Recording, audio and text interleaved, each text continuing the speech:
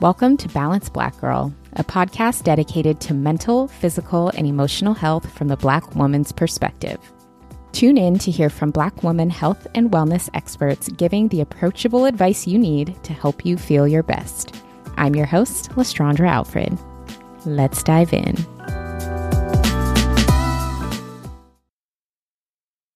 Thank you for tuning into this episode of Balanced Black Girl Podcast. My name is Les. I am your host, and I am honored to be sharing this space with you.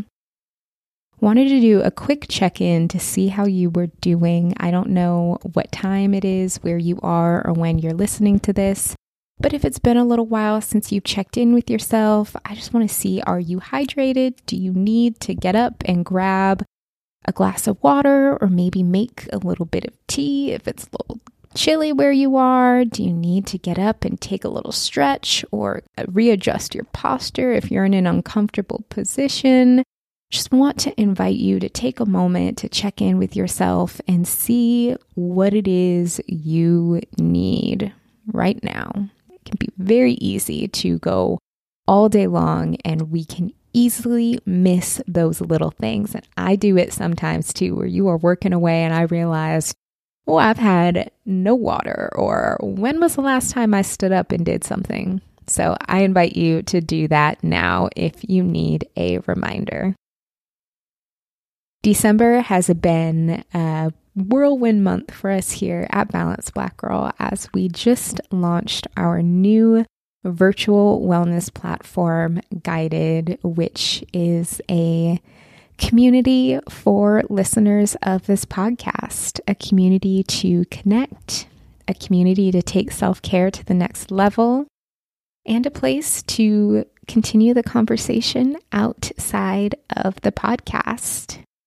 Within Guided, members have access to monthly self-care plans. So at the start of each month, we have a self-care theme along with resources and a few small, super achievable goals designed to help you feel well and add a bit more wellness throughout your day.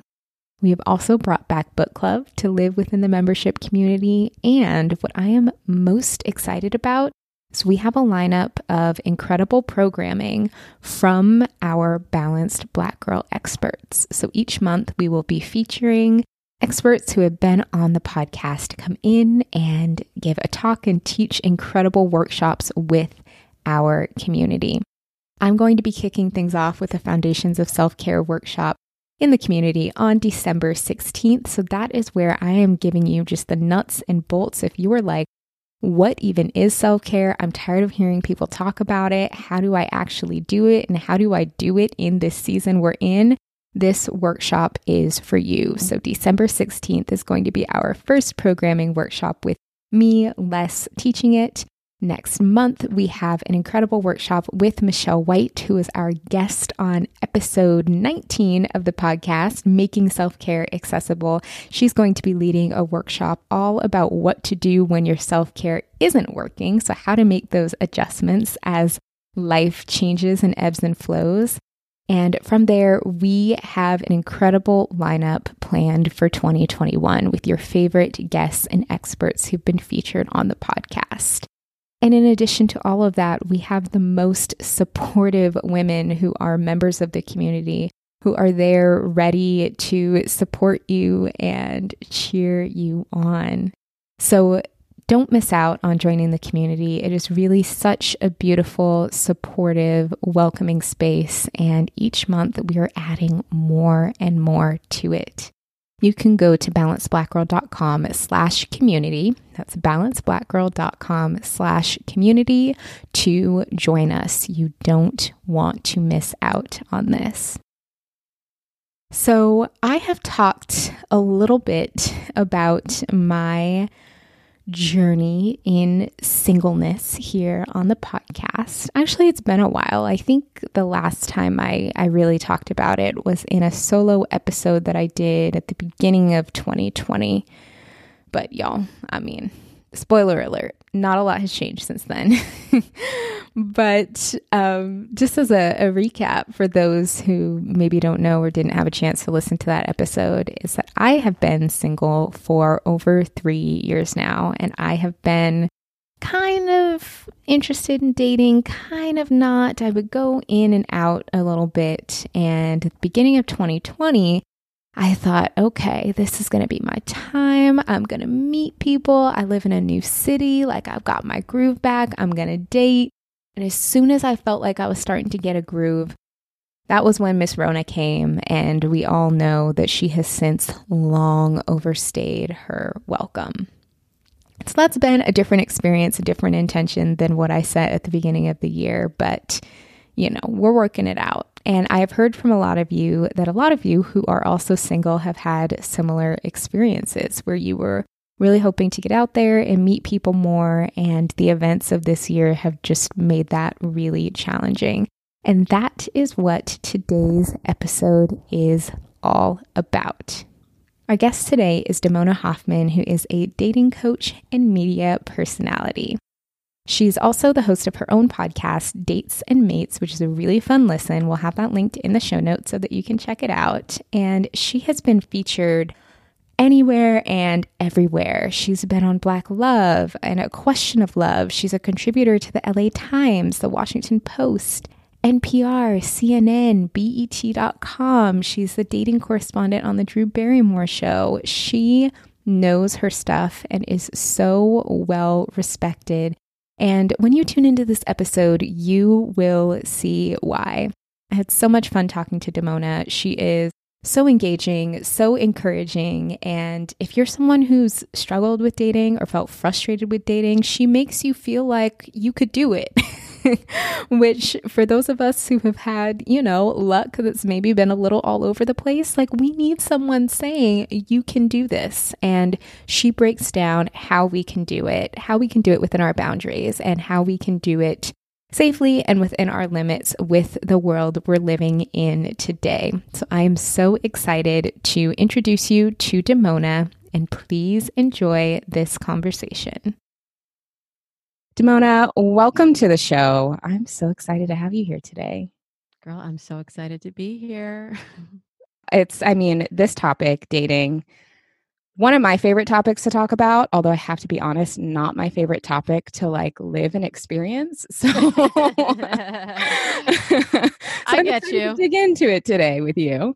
I get you. Yes, I'm not out in these dating streets personally anymore, but I've been doing this for 15 years. So I know what people are going through. I know what they've been through, and I'm here to help. Absolutely. Well, we appreciate your help, and we're excited to have it today. So before we dive in, I would love to hear a little bit more of your story. How did you get into this space? What made you want to help people get their love lives together? Well, it was quite by accident because, believe it or not, I started out as a dating cynic. I was not optimistic about love at all. I had no idea how to find it. I didn't understand why all of my girlfriends were dating, and I couldn't seem to catch a man. I didn't know what was going on. And then someone told me about this magical thing called online dating. And this was a while ago. This was it was almost 20 years ago, if you can believe it. And that was at the time, I was pretty young. So it wasn't like that I wasn't meeting guys. It was just I wasn't meeting the right kind of men and people who I could have a real connection with. And so after so many days of seeing me come in with bloodshot eyes and complaining about another guy that broke my heart, my boss at the time was like, you need to find out about this online dating. And it is a treasure trove of men, and you need to see what's out there. So I started online dating, and then I was like, oh, where have these guys been?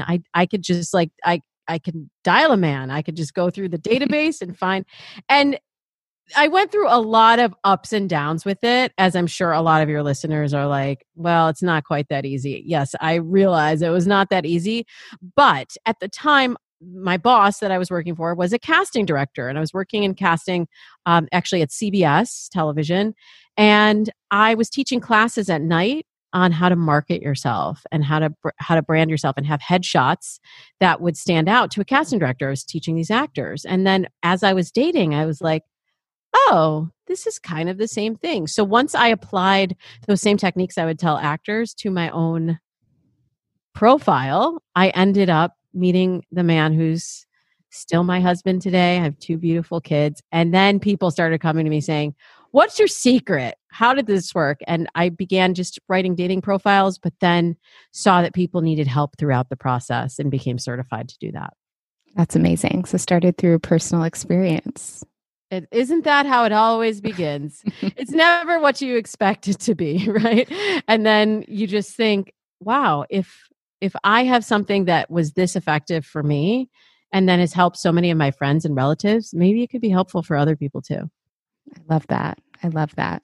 I also really appreciated what you said about how that space had the overlap with the work that you were doing at that time in terms of helping people kind of brand themselves and market themselves, even though initially you were doing it for folks in the entertainment industry, seeing that similarity when it comes to dating. And I think it adds a bit of intentionality that I think we've been taught to not have, but is pretty necessary. You are a very wise woman. You are a very balanced Black girl. You really drilled right into the heart of what I do. It's all about taking all of those skills that make you so successful in every other area of your life and apply them to dating. And people say, Damona, that's too much work. I don't want to go through all that. In love, I just wanted to fall in my lap. And then I ask them, well, how's it gone? How's that plan gone so far? And if the answer is not so great, then I'm like, well, then you need a plan to meet your man. And honestly, I do this because it works. It so consistently works when I show people, like, don't become somebody else. Don't take all those skills and like lock them away in the boardroom. Take those skills and apply it to dating, and really I look at dating as a suite of learned skills. It's a set of learned skills that you can get better at. It's not just something magical like, well, why can that girl get a boyfriend and I can't? Well, what is that girl doing? It's not just because she's prettier than you. It's not because she's smarter than you. It's not because I don't know, she's sexier.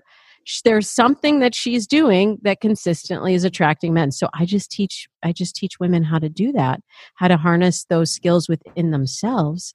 And then 90% of the people who went through my program last year, it's a 3-month program. And I had 90% of the women leave it in a relationship consistently. So I know that the system works. I just need people to trust me and to do it. That's the hard part. To actually follow through and do it on any plan, right? Yeah. It's always, the hard part is always in doing. Something that I've thought a lot about with dating, because I've been single and dating for about the past 3 years now, which I had previous to that had kind of a series of relationships and just had never really dated before. I just would get pursued and then that person would be my boyfriend for a few years and then, so on and so forth. But I realized so much messaging that I had received about it was to like not put any effort into it, to not try, that putting any effort or intention into it makes you desperate or makes you needy. And I realized that thought process was holding me back so much from having more positive experiences. Yeah, that holds back a lot of women. This idea that it's supposed to happen this way, or I don't want that to be the story that I tell my kids that I met my husband or partner on a dating app. And I'm like, well, I don't know, at least I have kids to tell the story to, and I've just seen it work so consistently that I appreciate that you are having that focus and that perspective, because it's actually kind of walking proof of point that I make a lot on my podcast. If you just wait for whatever comes in the door, then you're going to get whatever. And like, not to put down on any of your past relationships, I'm sure they were good guys, but were they the right guys for you? And when I flip the perspective and put women in the driver's seat, like, you are in control of what happens. You pace the relationship. You decide what you will allow and what you won't allow. So it's not about you chasing men on dating apps, but it's about you doing the choosing instead of waiting to get chose. I have. Well, I've just been in a lot of spaces with men, and these are not men that I was like romantically interested in, or if I was soon uninterested after these conversations, but where they make reference to women being chose or trying to help some of their women friends get chose. And I was like, excuse me. I would very much like to actively choose. Like, I would like it to be a mutual selection process. And they start their brains don't know how to process that information because I think it also goes against a lot of what they're taught, at least if we're talking about, hetero partnerships and how those come together. And so I've definitely pushed back on that quite a bit when I hear men talk about women needing to get chose and acting like they're the ones, who are the only decision makers in that process. See, it's useful to make them feel like they're making the decision. Yeah. But really, we are scaffolding it. We are giving them all of the framework. And really, throughout time, women have driven a lot of courtship. And really, when we look at it, courtship is actually a fairly new ritual. Before, you were just property. You were just handed off from your father to your spouse, and it was transactional. So really, even the idea of courtship is pretty new. Thought that we are just that we are rewriting the rules of chivalry. I'm like, they've only been written down for about 50 years anyways, right? So we do have an opportunity to rewrite it. But you think of like the women dropping the hanky in olden times, and that was the signal to the man that he was going to be able to come and approach. We still do that. We do that on dating apps. You look at the way that communication happens on dating apps. And if you care to, we can get into that a lot deeper, since that is really the core of what I love teaching people. But beyond that, if you are in a bar or club and you make eye contact with a guy, that's what lets him know, oh, I can go over and talk to her. He doesn't want to go up and talk to you if he is going to get rejected, especially in front of his peers and his boys, and he's going to look like an idiot. He's waiting until you have chosen him and given him the signal that you would allow an introduction to happen. And then there's the fools that just will come up and talk to you anyway, but we're not choosing them. They cast a wide net. Well, that is a strategy. That's a pickup artist strategy. Yeah. And this is a strategy also online. There are a lot of guys that will just swipe right on everybody, and whoever engages. This is why sometimes people will say to me, I don't understand why we matched and then I messaged him and then nothing happened. Because the process is sort of different for women and for men. And again, I'm speaking in hetero relationships, but women tend to be very selective on dating apps at the beginning. It's like, oh, I didn't like that shirt he wore. I don't, oh, he's 51 miles away and I will only go up to 49 miles. It's like all of these little micro choices that we make.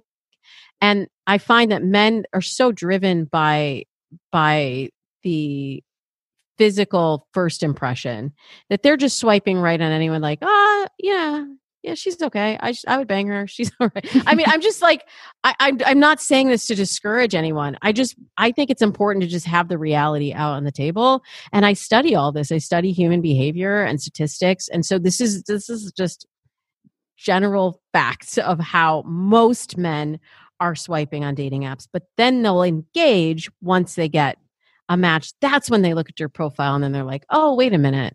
She said she's looking for something serious and I'm not, and this isn't going to work.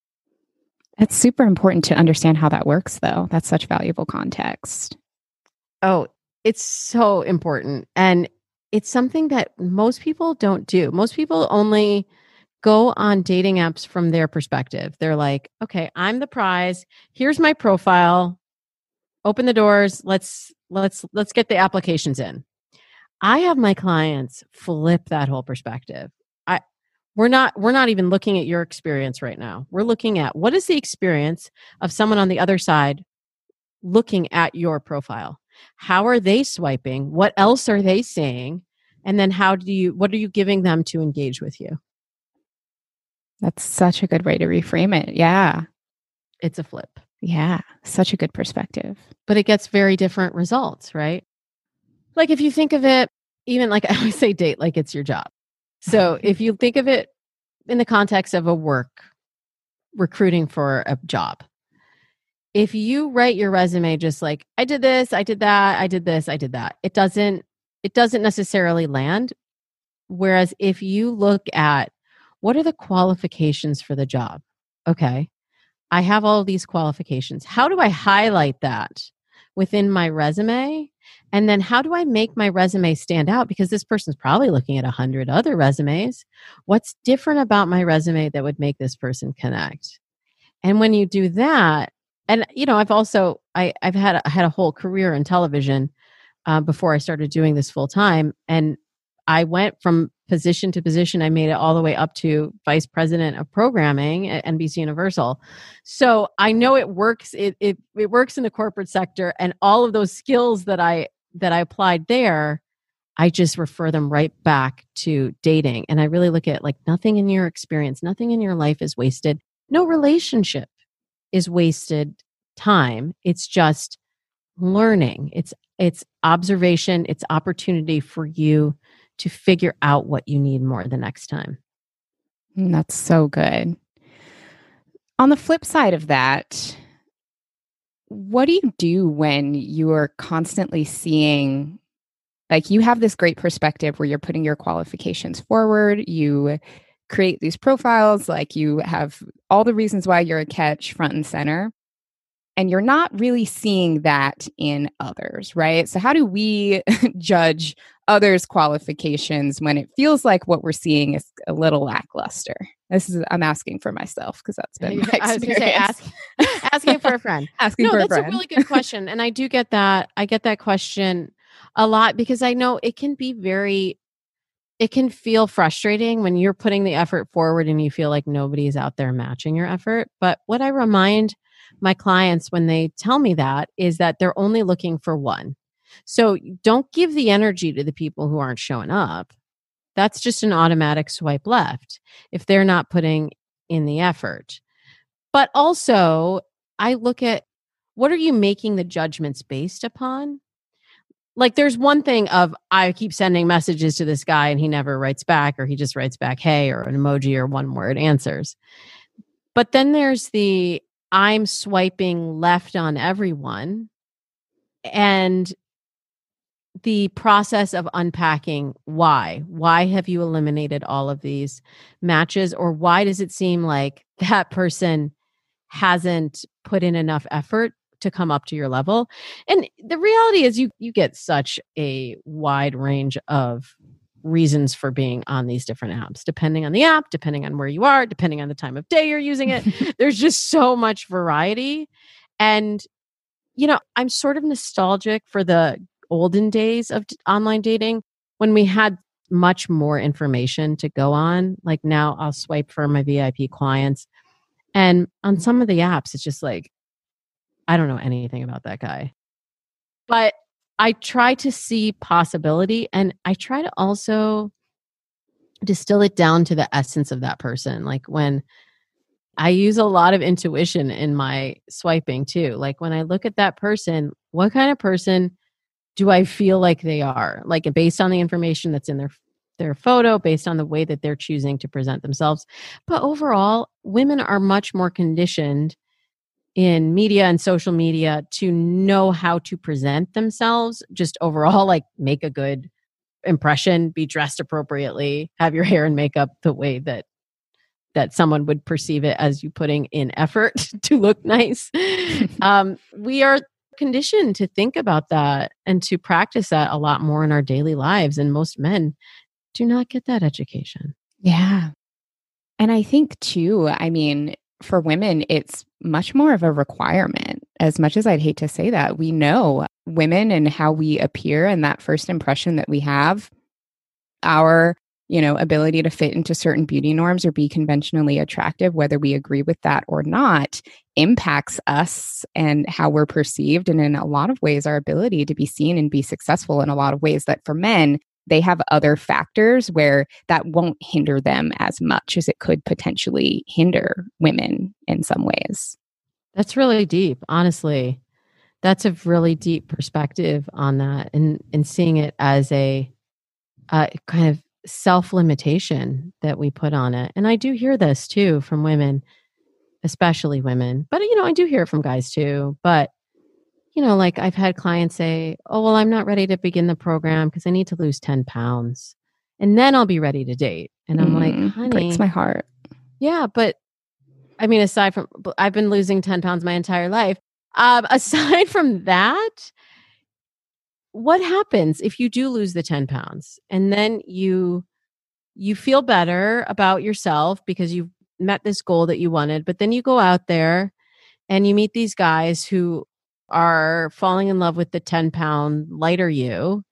And then what happens if or when you gain the 10 pounds back? Because I've lost and gained that same 10 pounds like 40 times in my life.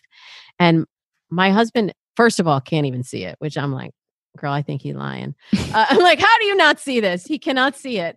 But, we've had children together. I've been through, injuries and health issues. And he has remained consistent and he has loved me and told me I'm beautiful and sexy throughout it. And that's what I really want for people. I don't want you to be with someone who only likes this false, perfect version of yourself.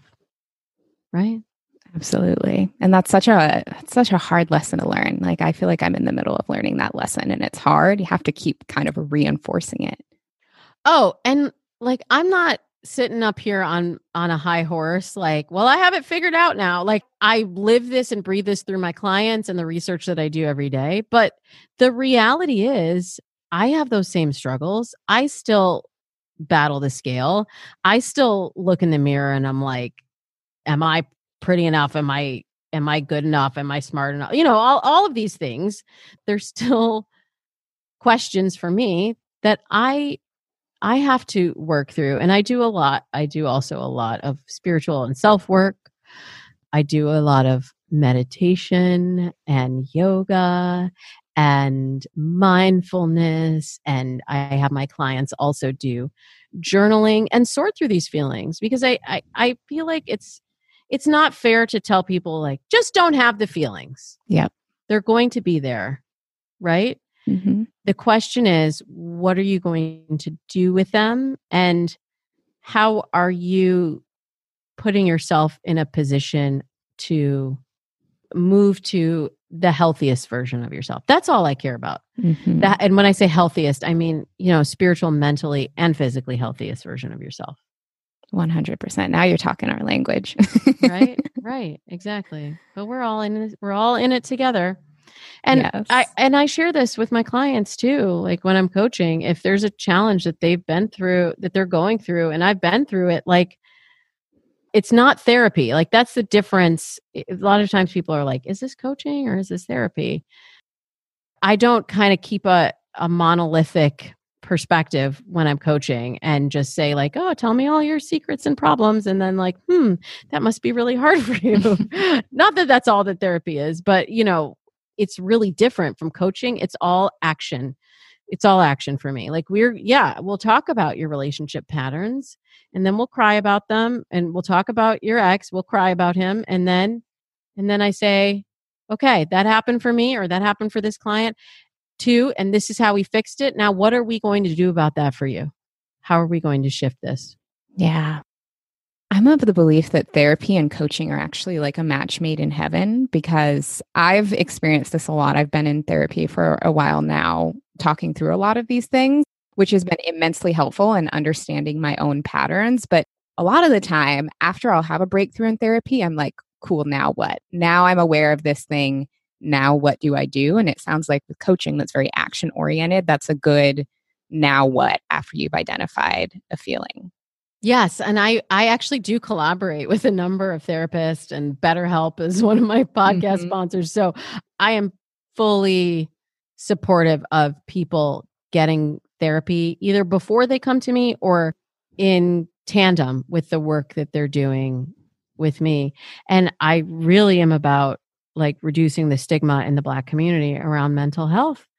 Mental health is so important. And for far too long, you know, we've been told to just be strong and just move on and you'll get through it.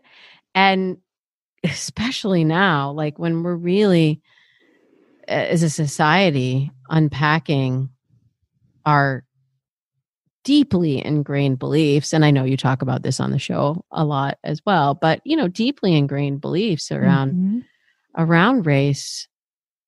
Some stuff's gonna come up, and like honestly, I'm biracial. I'm married to a white guy, and even in the midst of kind of the resurgence of the Black Lives Matter movement, we've had a lot of uncomfortable situations, and we've re-examined a lot of events that have happened and experiences that we've had, where I'm now realizing that he saw it through a completely different lens than I did. Yeah.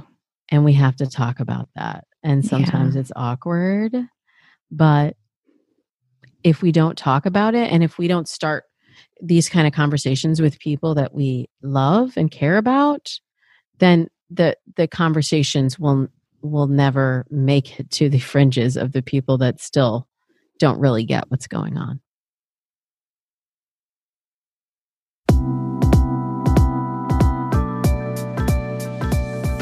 In our episode today, we're talking about all things dating.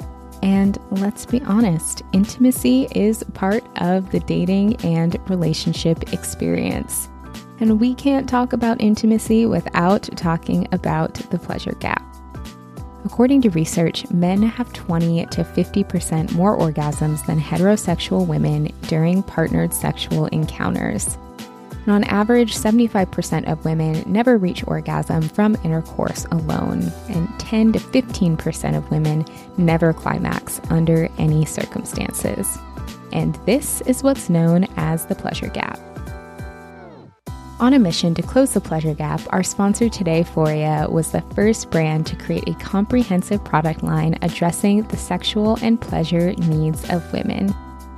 Their intimacy collection includes CBD-enriched arousal oil, lubricant, and suppositories to help alleviate women's issues related to painful sex, menstrual cramps, and even postmenopausal issues.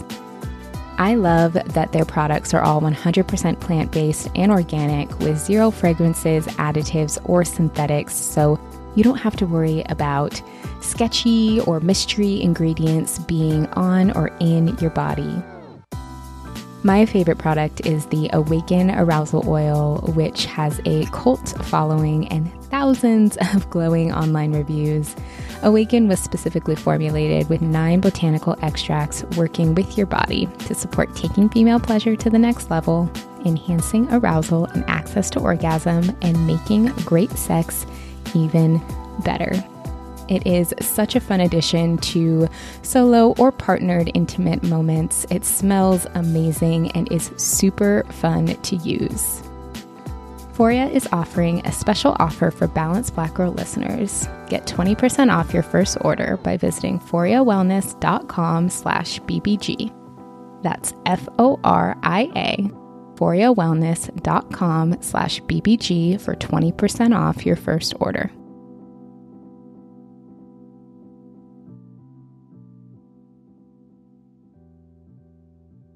I'm really glad that you brought that up because that was a question I had around if people are either already partnered and in an interracial relationship or are dating interracially.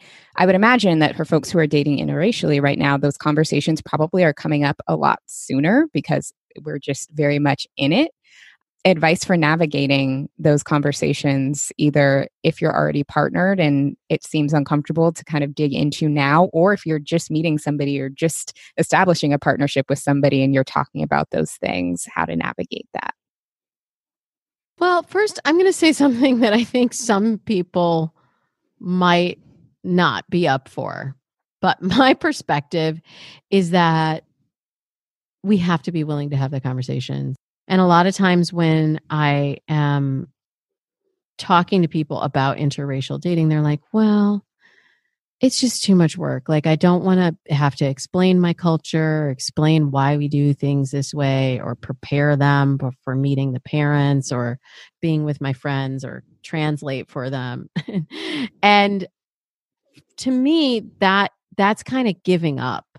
I feel like we really do have an opportunity, and I feel like love is the bridge that will eventually be able to solve all our problems, hopefully one day. It starts with these conversations.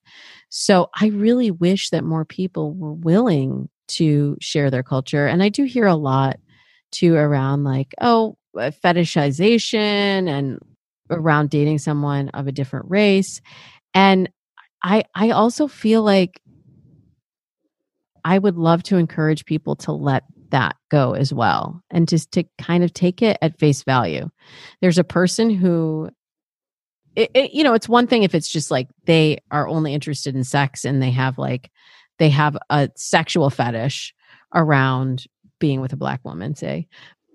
That's one thing. And that to me is just that's a lack of alignment in values if that's not what you're looking for, a sexual relationship. But if you're looking for a real relationship and that person is trying to show up for you, but they don't understand, you have to be willing to have those awkward conversations and really be able to express how, and we might not have the words for it.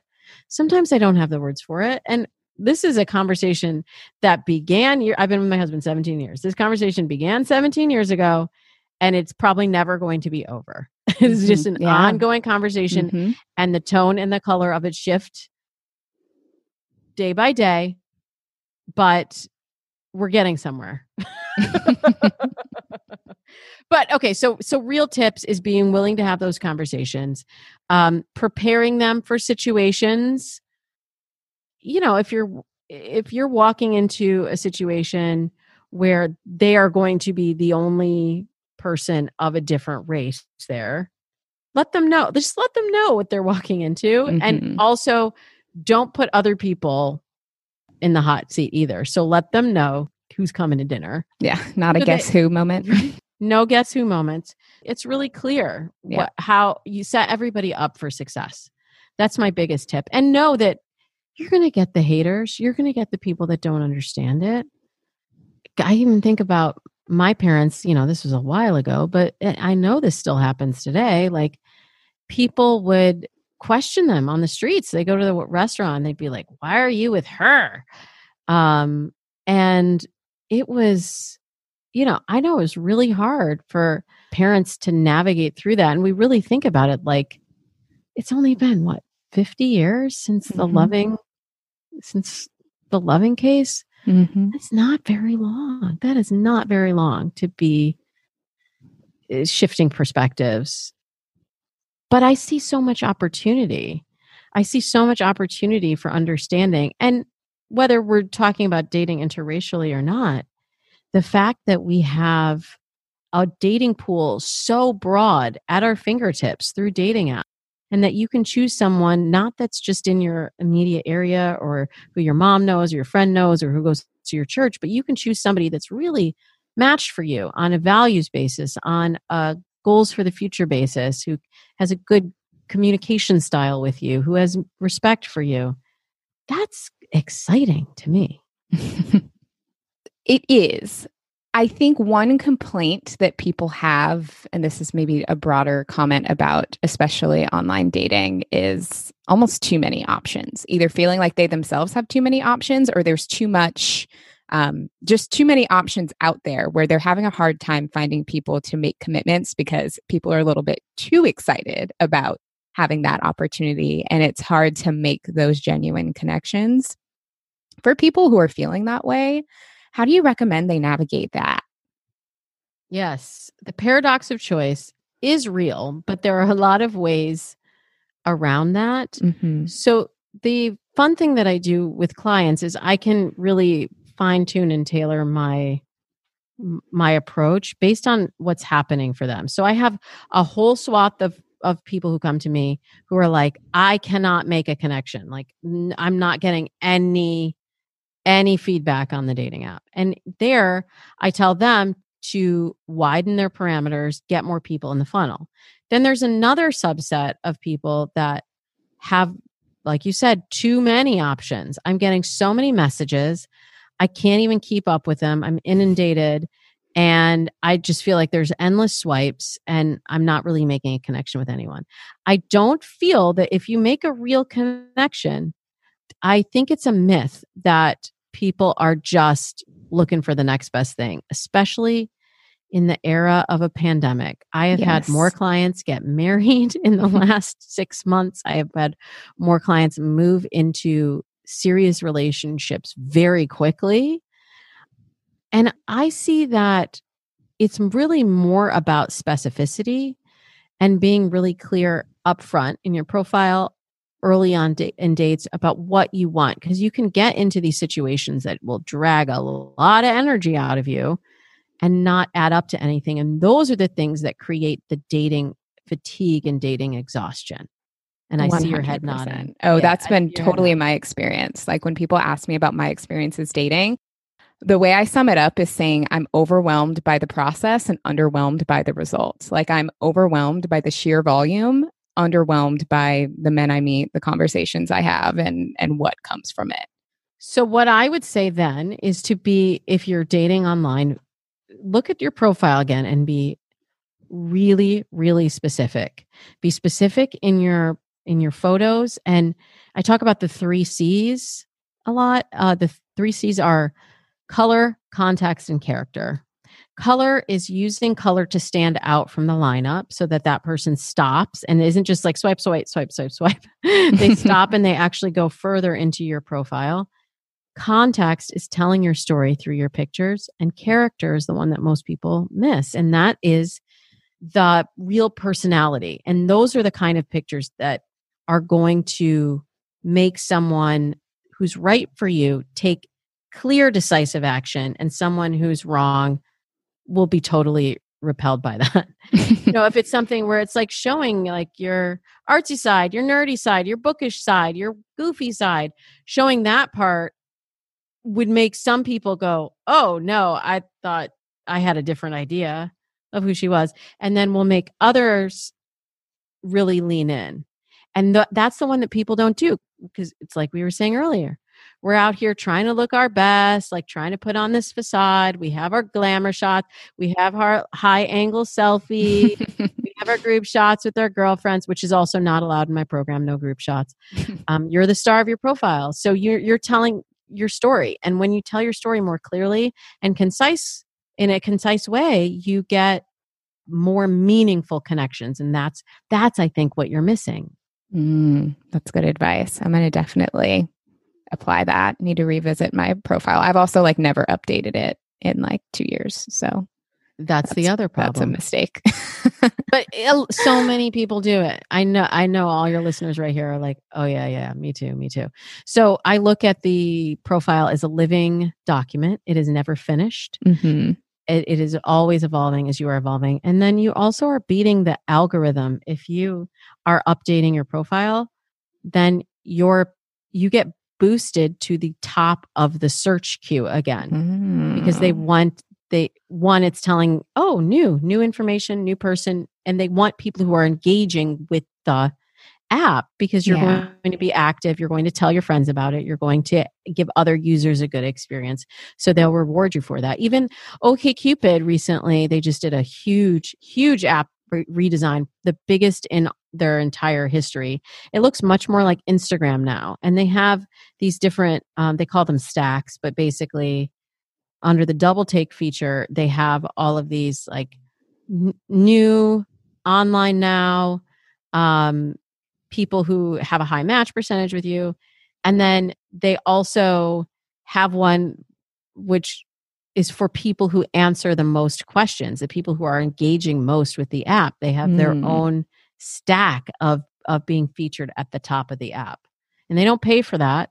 They can get featured there by being engaged.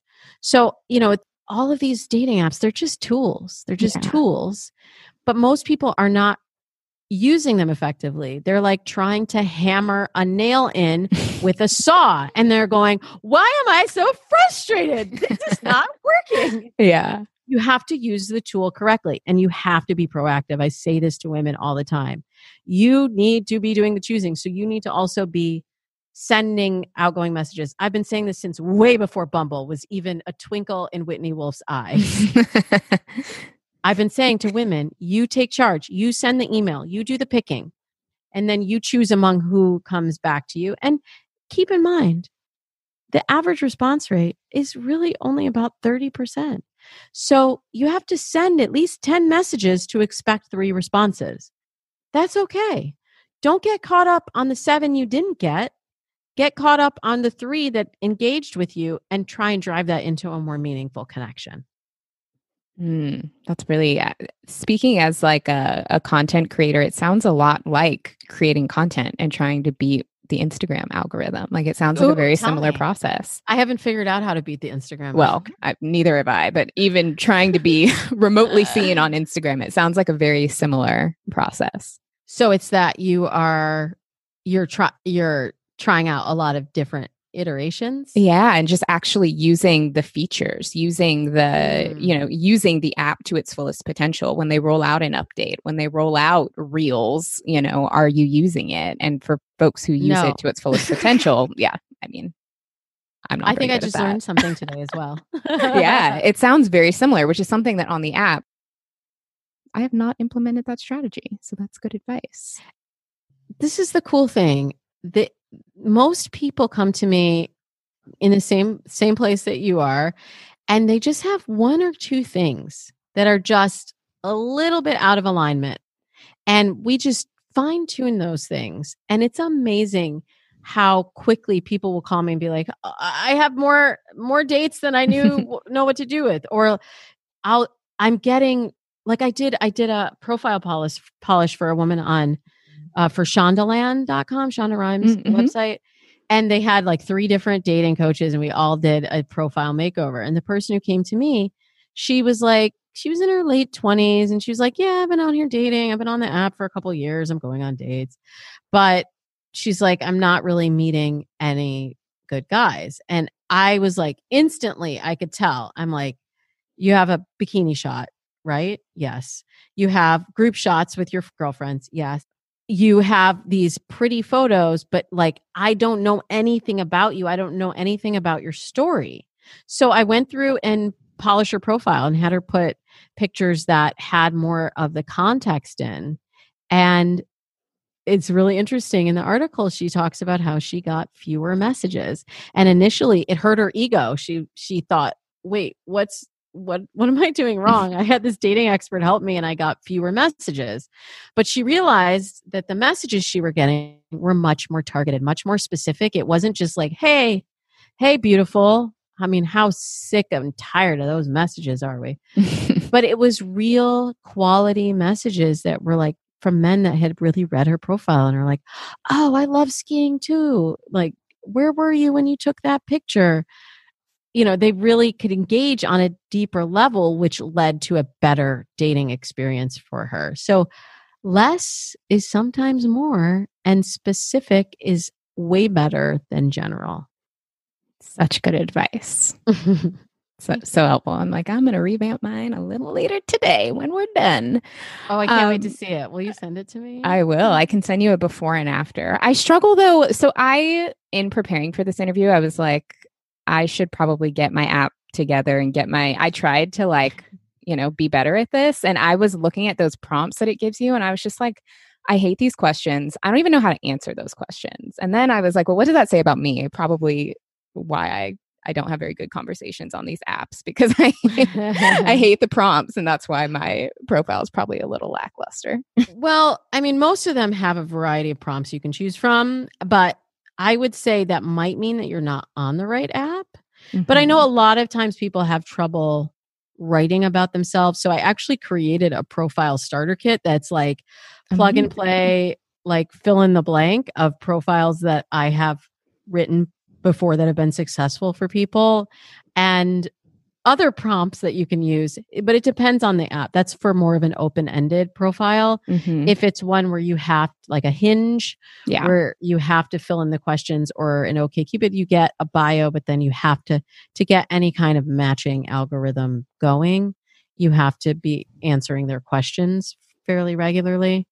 But it's, it's for anyone that feels like they have a little bit of writer's block around themselves and their dating profile, which is totally normal.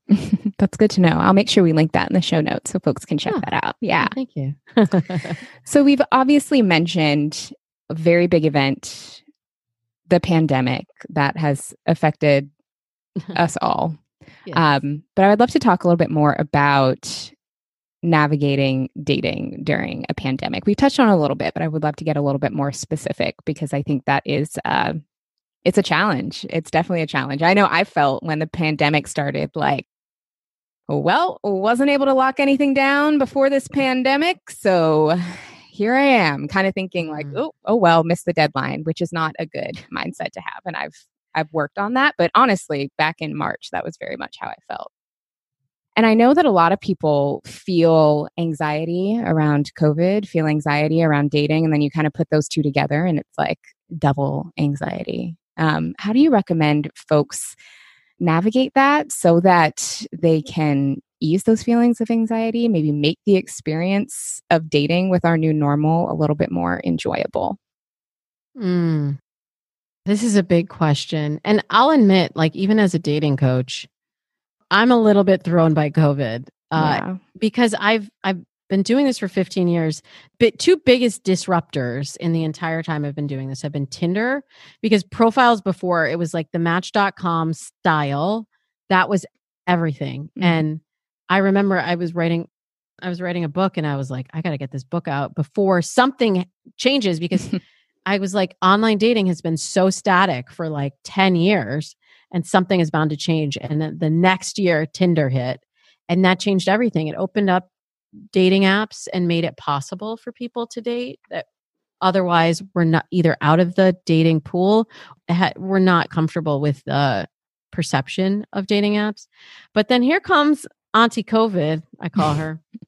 And Auntie COVID has really scrambled, I would say, scrambled the dating process. So what I used to be able to predict with very linear regularity, I can't predict quite as clearly anymore. Yeah. Because everyone's reaction to it, like you brought up the anxiety, everyone's reaction to COVID, everyone's experience with COVID is different. So on one extreme, I have people who are rushing into relationships, maybe a little bit too fast, but rushing into relationships. On the other end, there are people that some of my clients are going out with who, like, I had a client who had 2 dates cancel last week because they had to take COVID tests and they were quarantining. One of whom came back as COVID positive. Oh, gosh. Just like, I've gotten so many emails this week of like, oh, I had a date set up, but the dude got COVID, so I can't go. And I'm like, what? And so it brings up a lot of additional decision points along the way. Like, now I have to decide, do I want to do a phone call? Or do I want to do video chat? Do I want to do video chat? Do I want to do a social distance date? Do I want to do a social distance date with masks, or do I want to do a social distance date and potentially like actually have dinner and take my mask off, or drinks? And then when do I actually make contact with this person? Like, can I touch him if he's wearing a mask, or should I wait? It's complex. So many questions. Yeah. That's why I say it's scrambled, because everything that I mention is a different variation that you might run into while you're dating. So the principles I teach people about flirting apply in this situation. And I actually use improv to show my clients how to get better at flirting. Improv teaches you not to be funny, although that's an added bonus. Yeah. You're funny because whatever is in the environment, you're reacting to it. Yeah. So that helps them be a little bit more able to respond and react in these situations. And I have people really, now I have my clients write up a COVID safety plan. Just the same way, like I always used to say, heck, have a plan, thank you, around sex and STIs and that conversation. I would say, like, decide in your mind already how many drinks you can have before you make bad decisions. Decide before you even get to it when you would be comfortable having sex with this person. Decide in advance when you are comfortable introducing them to your friends. Because when you get into the moment and you get caught up and you just want to dive in, you forget it and all those things go out the window. And if you haven't made a decision about like your comfort level on a date, I mean, honestly, I had this situation happen over the weekend with my cousin came over, and he's a little bit more lax with his COVID rules. And because it wasn't a date, I hadn't like made a plan in my mind, but my cousin was like, he has a mask and he comes over to give me a hug. And I was like, and I gave him a hug. And then afterwards I was like, I shouldn't have done that. I shouldn't have done that. And so I know that's exactly what's going through my clients' minds when they're like, oh, that person was like, can I kiss you? And I was like, I don't know. And then I have other clients that have told me, well, I assessed their risk and I decided it was okay to kiss them. I don't know how you assess someone's risk. Yeah. I think you are just taking a calculated risk yourself unless you two have decided to go get tested. Yeah. It's complicated. I feel like I took a complicated question and maybe made it more complicated. But I think the bottom line is decide these things before you start catching feelings, because when you're in the moment, you're not going to know what to say. You're going to backtrack on your convictions. Yeah. You haven't made a clear decision about it. And I don't want anybody here catching COVID. And I'm so sorry for anyone that is listening to this who either has had COVID or who's lost someone to COVID, because it's real. It's real. And I know for some people also, they're dealing with like, I want to be with someone, I want to be dating, but I'm still in mourning. Yeah. And maybe you're in mourning for a person. Maybe you're in mourning for your life before. Like so I'm in mourning for going to my job. I'm in mourning for having brunch. Yeah. You know, like there's different layers and levels of this. And that's why it's so challenging to navigate right now, because everybody is coming at this from a different perspective, different experience, and a different level. So as long as we're like communicating with each other and really staying clear to our convictions and staying in the moment, that's how we're going to go through it, because we can't wait. Yeah. You can't just say, I just missed the boat. And I guess I did. And that didn't work out. That hasn't worked out. I don't recommend that for anybody. No. And we're at this point now where we have to figure this out. We have to figure COVID out and returning to life in a safe way, which obviously we are not doing right now. And we have to figure out dating, because this is one of our primary needs. Yeah. And even you think of the power of touch and how like infants who are not touched, what happens to them, and humans who do not have contact with other people, and the spiral into depression that so many people are experiencing. Somebody asked me the other day, like, what about dating someone who has been diagnosed with depression? I was like, well, that's everybody, honey. Like, yeah. Like everybody in this, I feel like in this period of time is in some way, it has to have process some form of depression at some point. It's true. It's so true. I think that was such a great answer, because there is no one clear-cut method or way to go about it. But I think the advice of knowing what you need to feel safe, knowing what your boundaries are, and clearly communicating and understanding what those are for yourself before proceeding in any fashion is the best that we can do. And that's it. Just do the best that we can do. Yeah. That's all we can do, is show up our best selves the best way that we know how in that moment at that time. And then you have to forgive yourself for all the rest. It's true. Yeah. Yeah. You're going to make a mistake. Yeah. You're going to slip up at some point. Something is not going to go your way. You're going to say the wrong thing.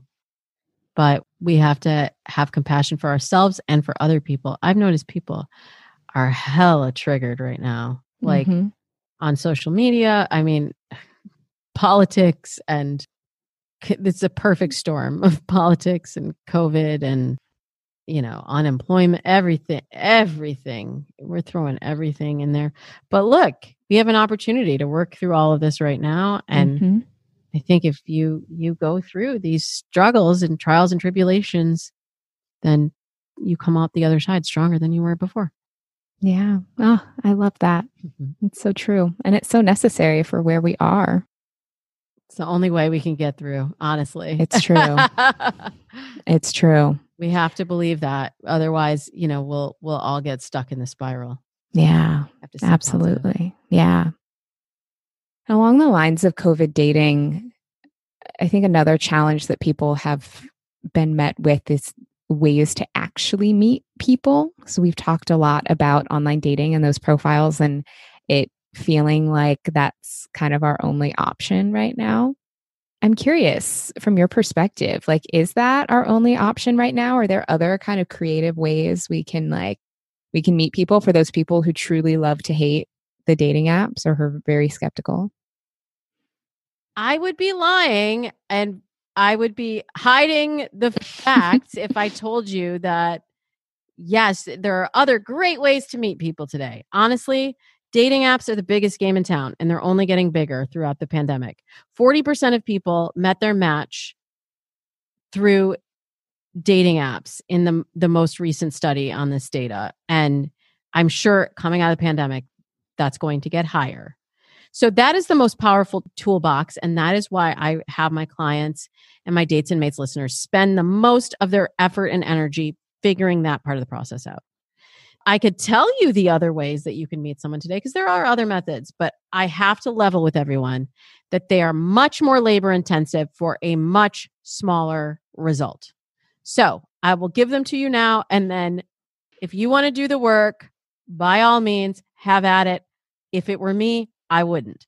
But Facebook groups, there are so many Facebook groups, virtual meetups happening right now, social distance meetups. There's still things happening. People are still looking for ways to connect, not necessarily in singles groups, but in groups around like book club or a particular TV show or some sort of an interest that you have.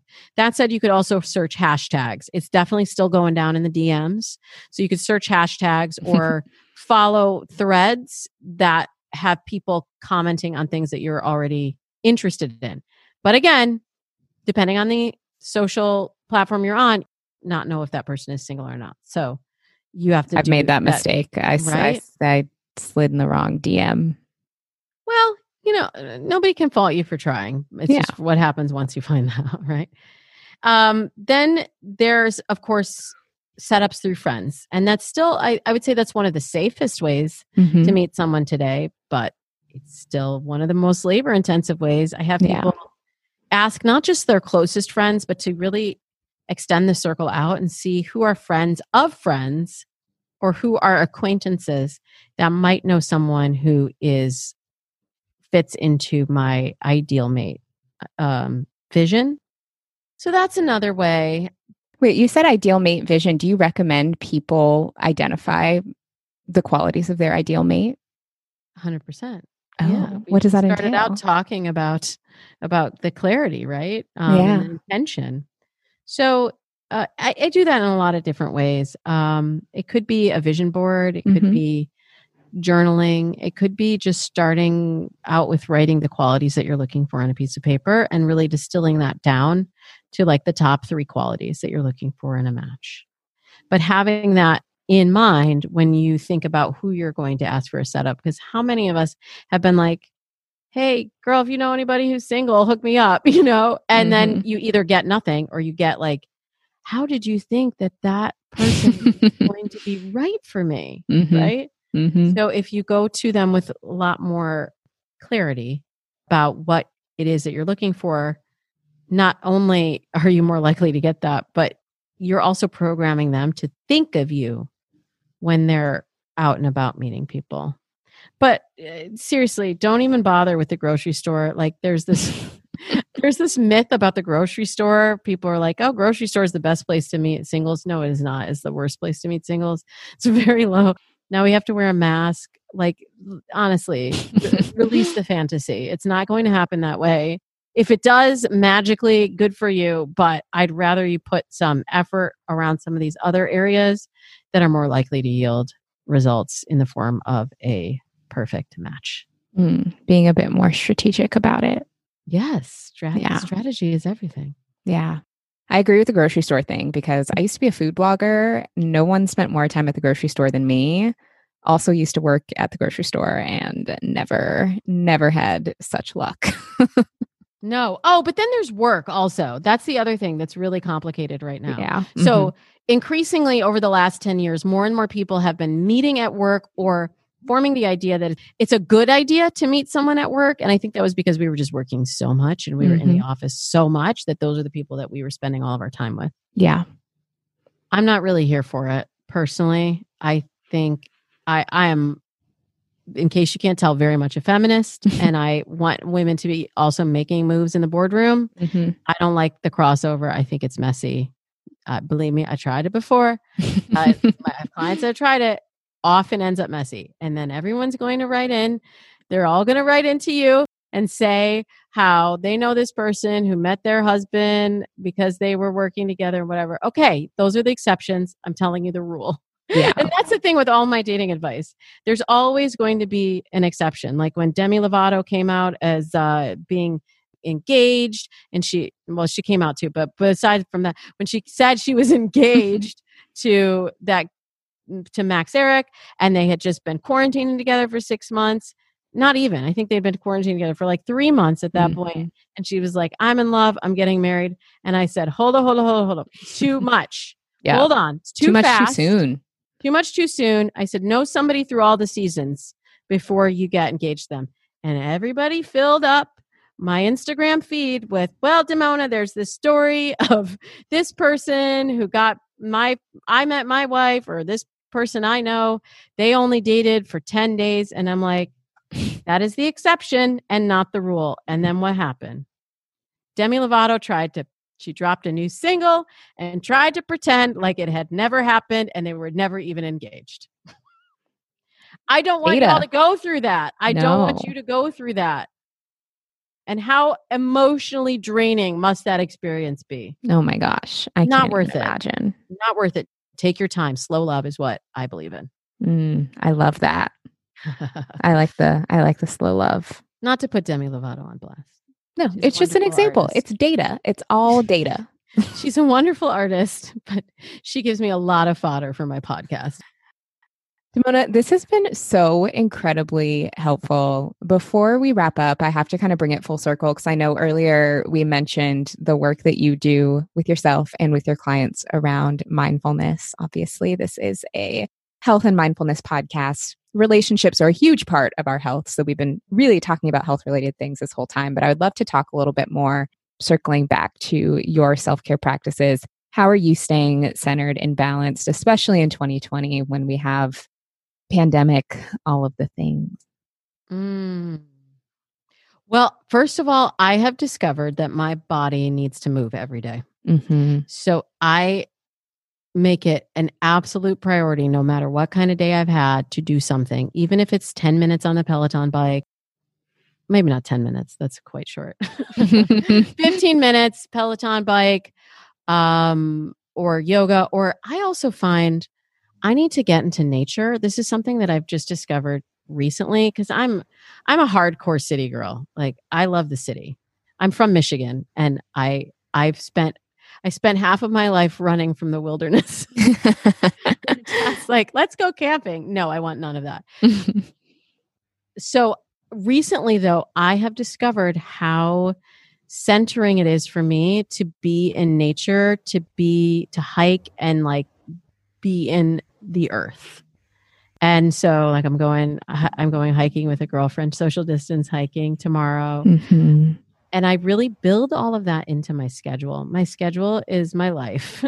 I always say, if it's not on my calendar, it doesn't exist. So I make sure that I block everything in. And that includes also time with my family. I have 2 little kids, and I want them to know that in spite of as busy as I am and as stressed as I always am when I'm like really busy, that I can still take those moments to power down, to be with them, and to just support them as growing humans. I think that part of our self-care has to also be connecting with people. And I know for a lot of people that can't be necessarily in person, but it could be just picking up the phone and calling a friend or calling a relative and making sure that those connections stay strong. So I do all of the things, but even just starting with some of those things, and I'm sure your listeners are very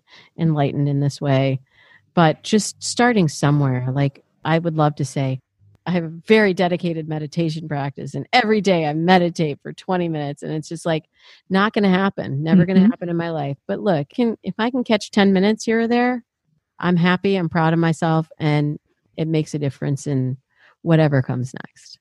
100%. I love that. And I think that that's where we're all at. I mean, even me included, I talk about this stuff all day, and still things like that are tools, but none of us are, I think, 100% on any of those things right now. We're doing the best we can to stay centered and get through all this. Exactly. And like little goals. Like I said, I'm going to floss more. Like, that doesn't seem like a self-care ritual, but it really... Oh, it totally is. I've realized that it absolutely is. I'm tired of my dentist chewing me out about my poor flossing habits. And so that's something that I committed to. I was just like, I'm just going to floss every morning and every night. And I'm proud to say I've made it this far in the pandemic, and I've largely stuck to my goal. But I don't beat myself up if there's a day that I miss it. I just pick up the next day and start where I left off. Words to live by. So, Damona, what does being a balanced Black girl mean to you?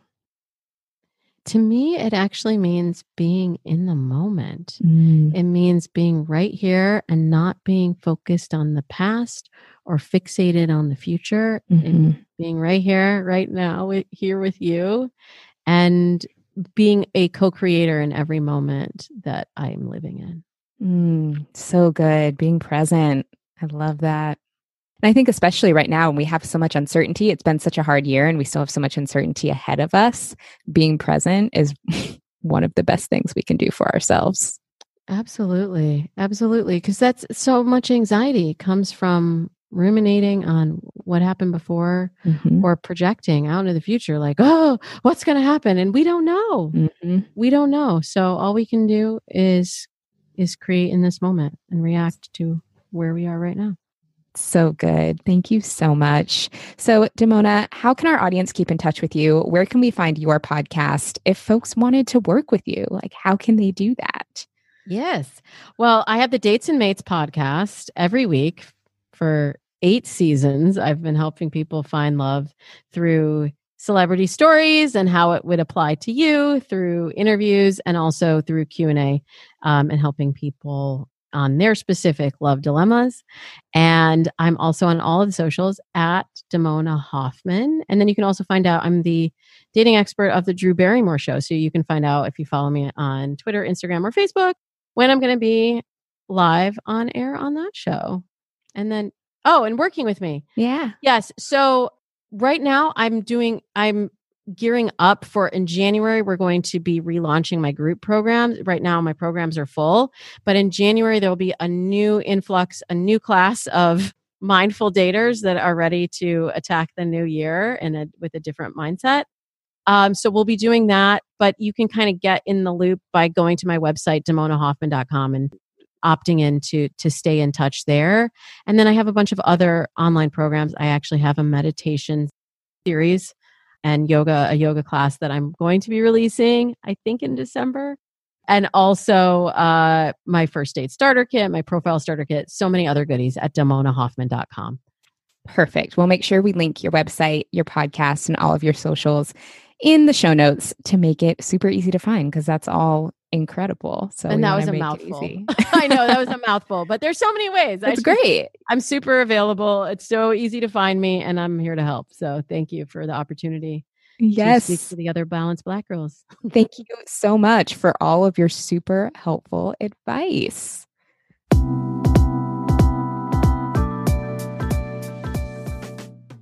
Thank you for tuning into this episode of Balanced Black Girl podcast. I hope this conversation helped inspire you on your own personal self-care and well-being journey. Make sure you subscribe so you don't miss future episodes, and head to balancedblackgirl.com for show notes and more information. If you'd like more support finding your balance, join our private membership community for self-care tools, exclusive content, and more. Visit balancedblackgirl.com/community for more information. If you enjoyed this episode, please leave us a rating and review on Apple Podcasts, and don't forget to share it with a friend. Thanks so much for tuning in.